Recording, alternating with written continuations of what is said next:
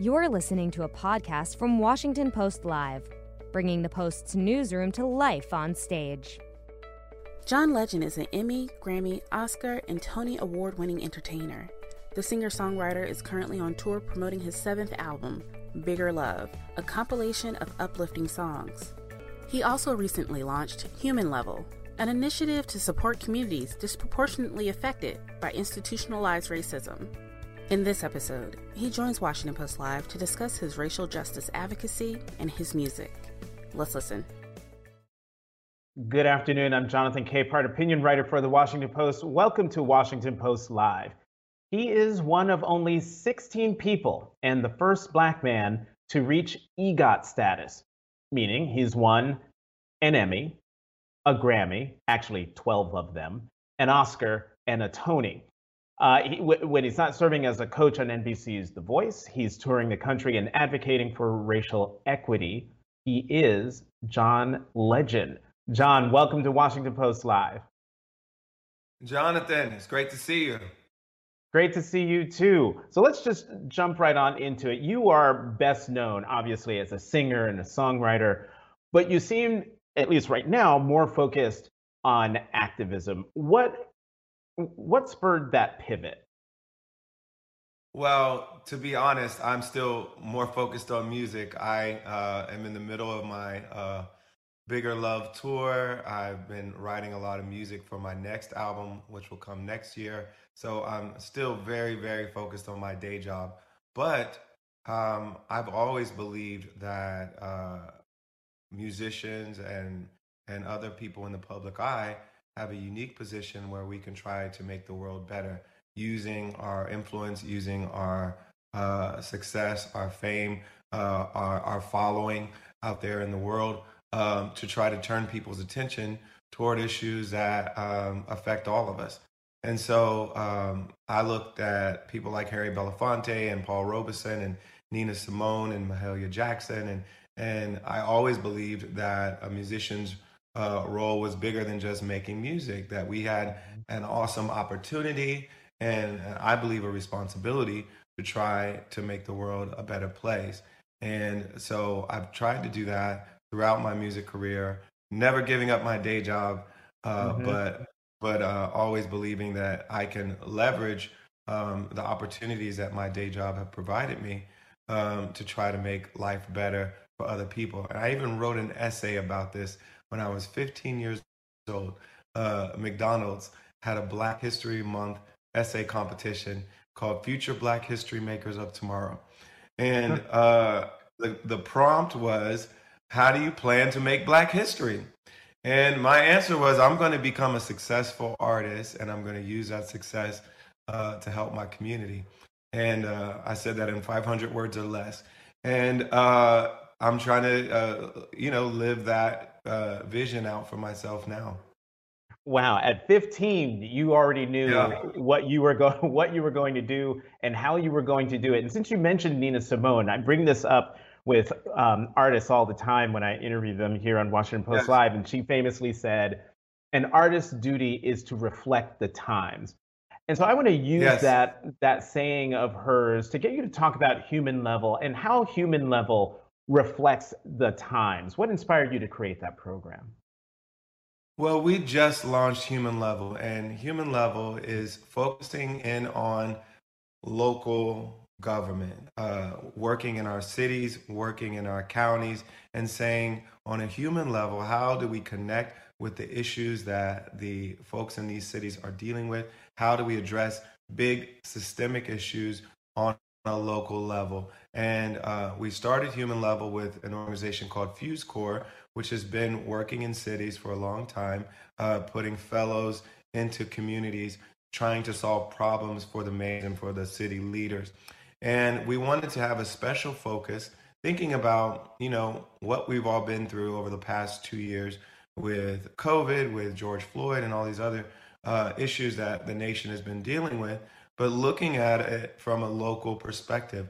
How do we deal with the activist community, the organizer community? How do we work with the entire community to listen to the concerns that people are dealing with, and then have people whose mission in their roles in local government is particularly to listen and learn and to govern in a way that makes these local governmental systems more equitable. So they're answering questions like, how do we reallocate our budget so we care more about mental health issues than about incarcerating people? How do we make sure that vaccine access is throughout the city and not just in certain neighborhoods? How do we make sure we look at environmental racism and the ways that that's affected certain communities? How do we make sure that when we're planning future development and when we're planning zoning and all these other things, that we're thinking about everyone in the community, not just the powerful few?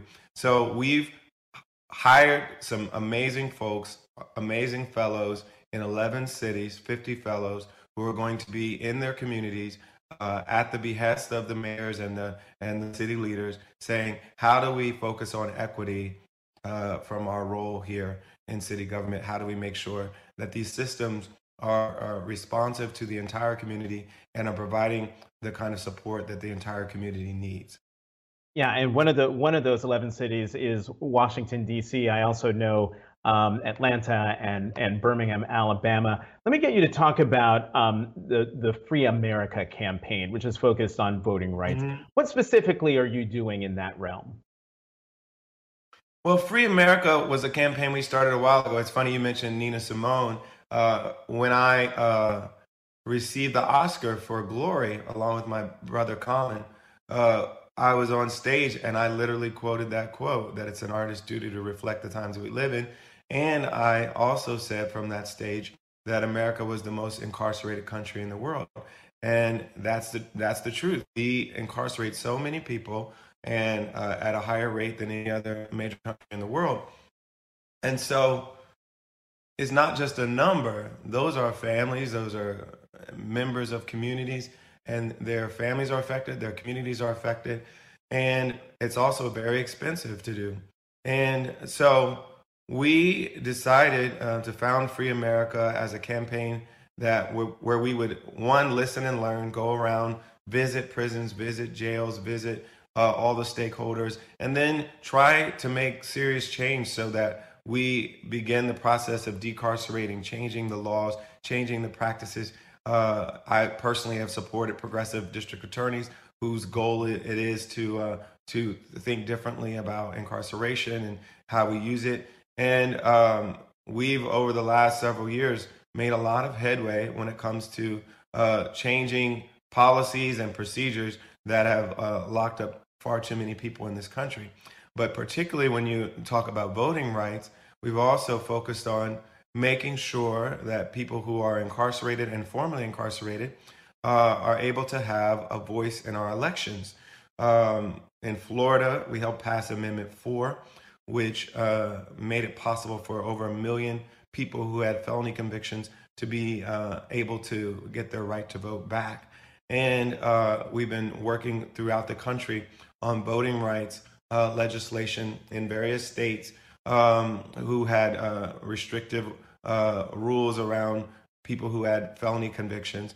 And we're trying to include these folks in our franchise to make sure that everyone has their voices heard in their local elections, their national elections. We're all represented by the people that we elect, and we're all affected by the decisions they make. And so we believe everyone should have the right to vote and have a say in those elections, even if they've made a mistake, even if they've been convicted of a crime. You know, I'm going to put a pin in voting rights for a second, because when you're talking about the formerly incarcerated, but also mass incarceration, it brings to mind an audience question that we have from California, from Marsha Witchergen, and I'm sorry if I'm mispronouncing your name, Marsha, but she asks, what's your present view of restorative or transformative justice for our criminal injustice system? Well, I believe that it's important. I believe we've seen pilot programs throughout the country where folks are considering alternatives to prison and jail. And as I said before, we lock up far too many people, and it really doesn't solve the underlying issues. It doesn't solve the issues that drove people to crime in the first place, It doesn't heal them or make them whole. It doesn't even heal or make the survivors of crime whole. So we need to think about different ways to address when people harm each other. How do we deal with that? How do we bring about a system that is restorative and healing for the entire community, and one that focuses on the long-term health of the community? I think locking so many people up has been so bad for too many communities, and we need to think of alternative ways to deal with harm in the future. So now let's talk about voting, because here in Washington, there's been an effort to try to do something on a national level to protect the voting rights of citizens on a nationwide basis, and yet nothing has happened. How disappointed are you that nothing has happened at the national level? I'm so disappointed. I'm so disappointed that the filibuster, which is not in our Constitution, is not a law that was dreamt up by our founding fathers. It's just a practice that has evolved over the years, and it is what is getting in the way of us passing voting rights in a way that is really accessible to everybody in our country. And we have to understand that the enemies of voting rights are on the march. All across the country, in states all across the country, they're finding every which way they can to intimidate, to suppress, to make it difficult for people to vote. And we're letting the filibuster get in the way of us defending those rights. And if we don't defend those rights now, who knows what our next elections are going to look like? They're going to try to find ways to override the will of the people if they don't like the results of the election. They're trying to get new secretaries of state and allowing legislatures to override the will of the people. They're finding all these ways to suppress and quiet the will of the people, and we're not doing anything about it. People who believe in voting rights need to take an aggressive position in defending voting rights, and that includes getting rid of the filibuster. Let me get you on police reform. Another bill, well, it's not even a bill. It passed the House. The George Floyd Justice and Policing Act passed the House, but then it goes over to the Senate, where negotiations died mid-September. How disappointed are you that the George Floyd Justice and Policing Act hasn't become law of the land? I am not that disappointed because I didn't expect it to pass. I believe that anything that they would pass on a federal level that would get enough Senate votes wasn't going to be very useful anyway. And secondly, I believe that most of the action when it comes to policing is on a local level. And that's why we care so much about HUMANLEVEL and all the things that we're doing on a local level, because budgets are being set on a local level. So many other decisions about policing, negotiations with the unions, all those things are usually happening on a local level. And so that's why we care so much about HUMANLEVEL and trying to make sure we have voices for equity, voices for the community in city government, because we know that so much of what's going to affect people's lives is going to be decided by their mayor, their city council, their police chief, all these folks who are local officials who are going to make important decisions that affect so many people's lives. That's why I get involved in district attorney elections. All these things have much more impact on a local level than anything they would pass federally.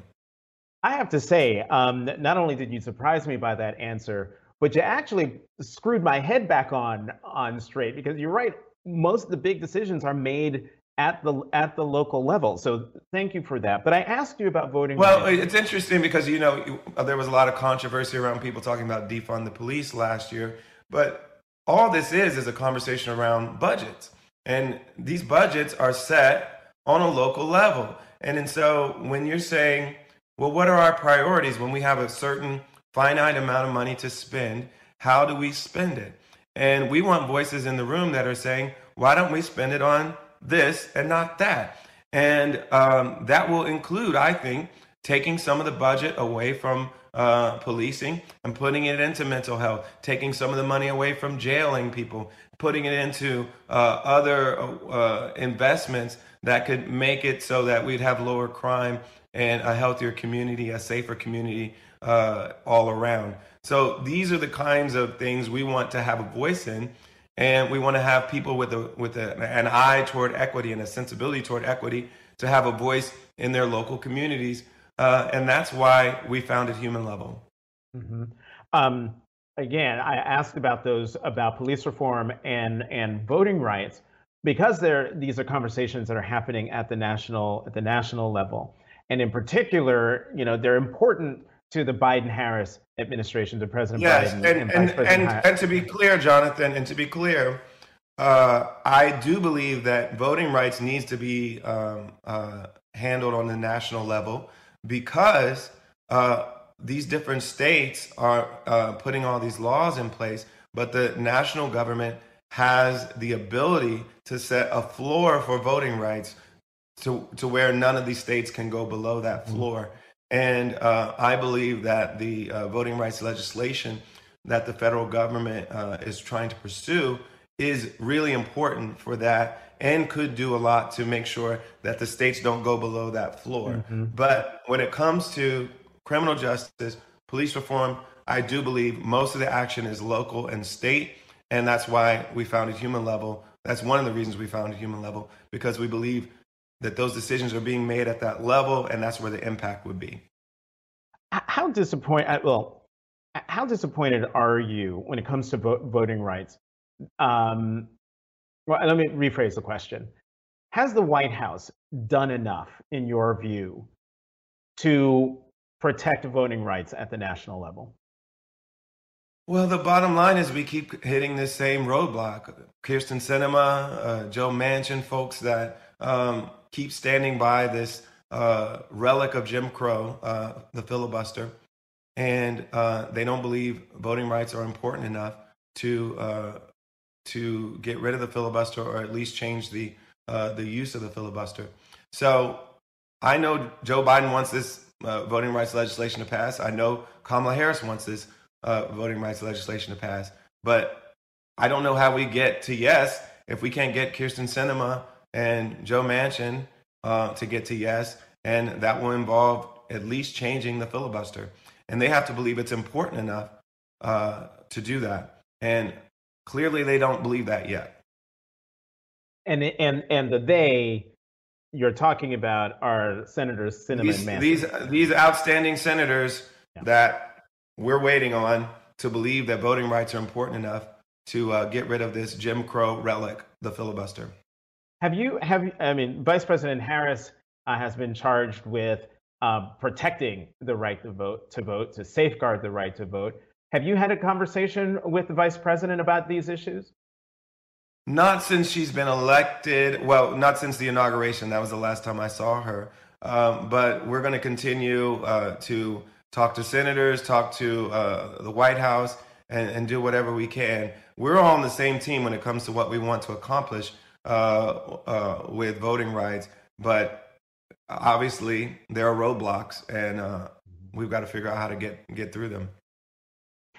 I could talk to you about politics all day, but I want to talk about your music. So you mentioned earlier that you're working on another album. You released an album last year, which you mentioned, called Bigger Love. You're in the middle of that tour right now. The songs are written prior to the pandemic. Why did you wait to share this project? Well, the Bigger Love album came out in June of 2020, right in the height of people quarantining, and we also had just had the George Floyd murder, and there was just so much going on in the world. But I had so much music that I wanted to give to the world. I had worked on it most of 2019 and early 2020, and I believed that it was ready for the world, and that it could be uplifting and inspiring for people who were going through a lot during that time. And so I put it out back in June of 2020, on Juneteenth, actually. And I really am proud of the body of work that we created. But it was so weird putting all that out and then not being able to tour. And finally, With the vaccines being available to everyone in the country, and with, 3/4 of the nation already being vaccinated, we felt like now was the time when we felt safe and that it was safe for our fans to come to a show. And so we're finally on tour. We're coming to DC very soon, and we're having a great time out there. It's so fun. It's just a love fest, a night full of connection and positive energy, and people have been having such a great time on the tour, and I'm personally having a great time myself. Well, John, I mean, you could say that about any of your concerts pre-pandemic. That is joy and love and optimism. But I'm wondering, in the post-pandemic era, is the joy sort of off the charts? How do you feel the change in the audience, if at all, pre-pandemic versus post-pandemic? Well, I think the atmosphere is celebratory, and we set the tone as soon as we get out there and start the show. And I don't know. It's hard for me to compare now versus several years ago, the last time I toured. But the atmosphere is definitely celebratory. I think people are excited to be back in a venue together and enjoying music together. A lot of people have told me that this was their first show that they've been to since everything was postponed or canceled or locked down last year. And so I think people feel good being in a room together. They're still, need to take precautions. We say you shouldn't come to the show if you're not vaccinated. Some cities are requiring vaccinations to come to the show. But I'm just saying, on a personal level, you shouldn't get in a crowd, particularly on any indoor venues, without being vaccinated. And we suggest everyone is safe and takes the necessary precautions. But if you do that, you can go out and enjoy yourself and feel good about it. And we're celebrating together. I have another audience question for you. This comes from Eileen Brown in Connecticut. She asks, in your opinion, does uplifting music spur activism in ordinary people? You see what you did there, Eileen. I always love an ordinary people pun. It never fails. But I believe that it's a kind of a symbiotic relationship between activism and activists and artists, because I think we as artists are all inspired by the activists. The messages that they're putting out there, I think, inspired a lot of artists to create different music and put different messages out in their music. But then also, when we create this music, people use it as soundtracks to them marching. They use it as inspiration to galvanize people and bring them together, having them singing the same song. I know my song Glory is just like that. It was inspired by folks in Ferguson marching and inspired by Dr. King and all those great folks who have over the years stood up for civil rights, stood up for the right of Black people to be treated as human in this country. And we wrote that song responding to them, inspired by them. And then they turn around and march with the song that we wrote, inspired by them. So it really is a back and forth where we're energizing each other. Let me get you to talk a little bit more about something you posted on Instagram, where you wrote, "It's important for us to continue to show the world the fullness of what it is to be Black and human." Absolutely. And I was talking about that when I was releasing my album last year. And, I was thinking about, well, these are dark times, and we're marching in the streets, and we're having this racial reckoning.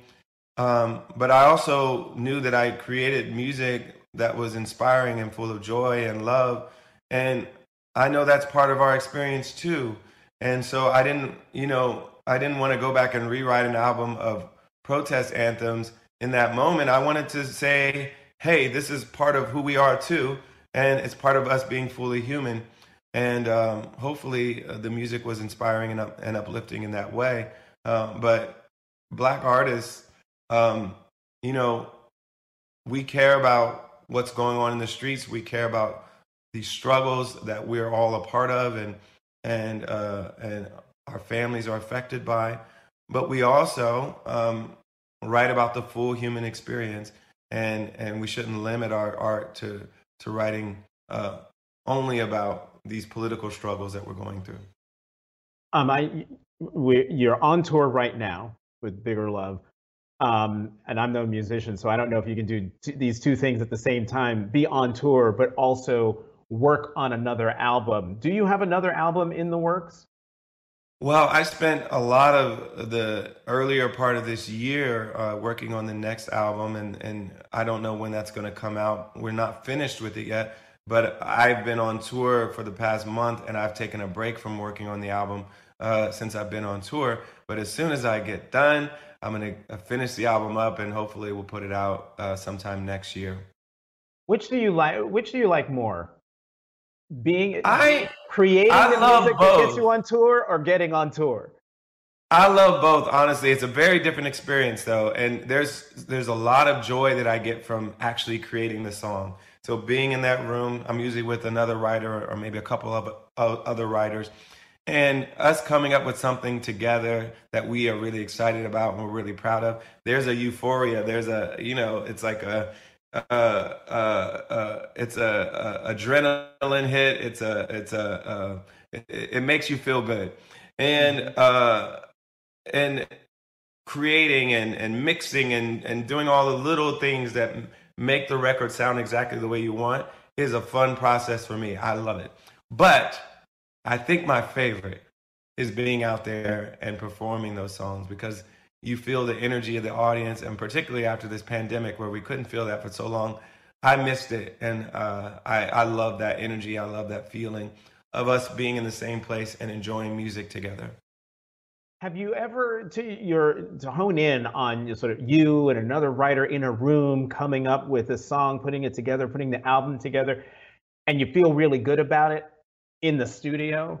Have you ever had a song where you felt good about it in the studio, but then you performed it and it didn't land as well as you thought it would with the audience? Well, yes. Well, even before that, there are songs that you're excited about in that moment that you wait a week and you're like, I don't love it. So sometimes you just need some distance. So I write a lot of songs. So like this year, I've written like 60, 70 songs that I'm going to narrow down to like 14 or 15 for the next album. So I write a lot of songs. I'm excited every time I finish one, but clearly some of those songs aren't even going to make the album, so they kind of fall in my estimation after a while. And then secondly, some songs don't work as well live. They just don't feel right live, but they may make a good record, but they may not sound great live. You know, put those songs that don't make it into the vault. Those could be the lost tapes. Yes. For generations. Yes. We'll always have the lost tapes.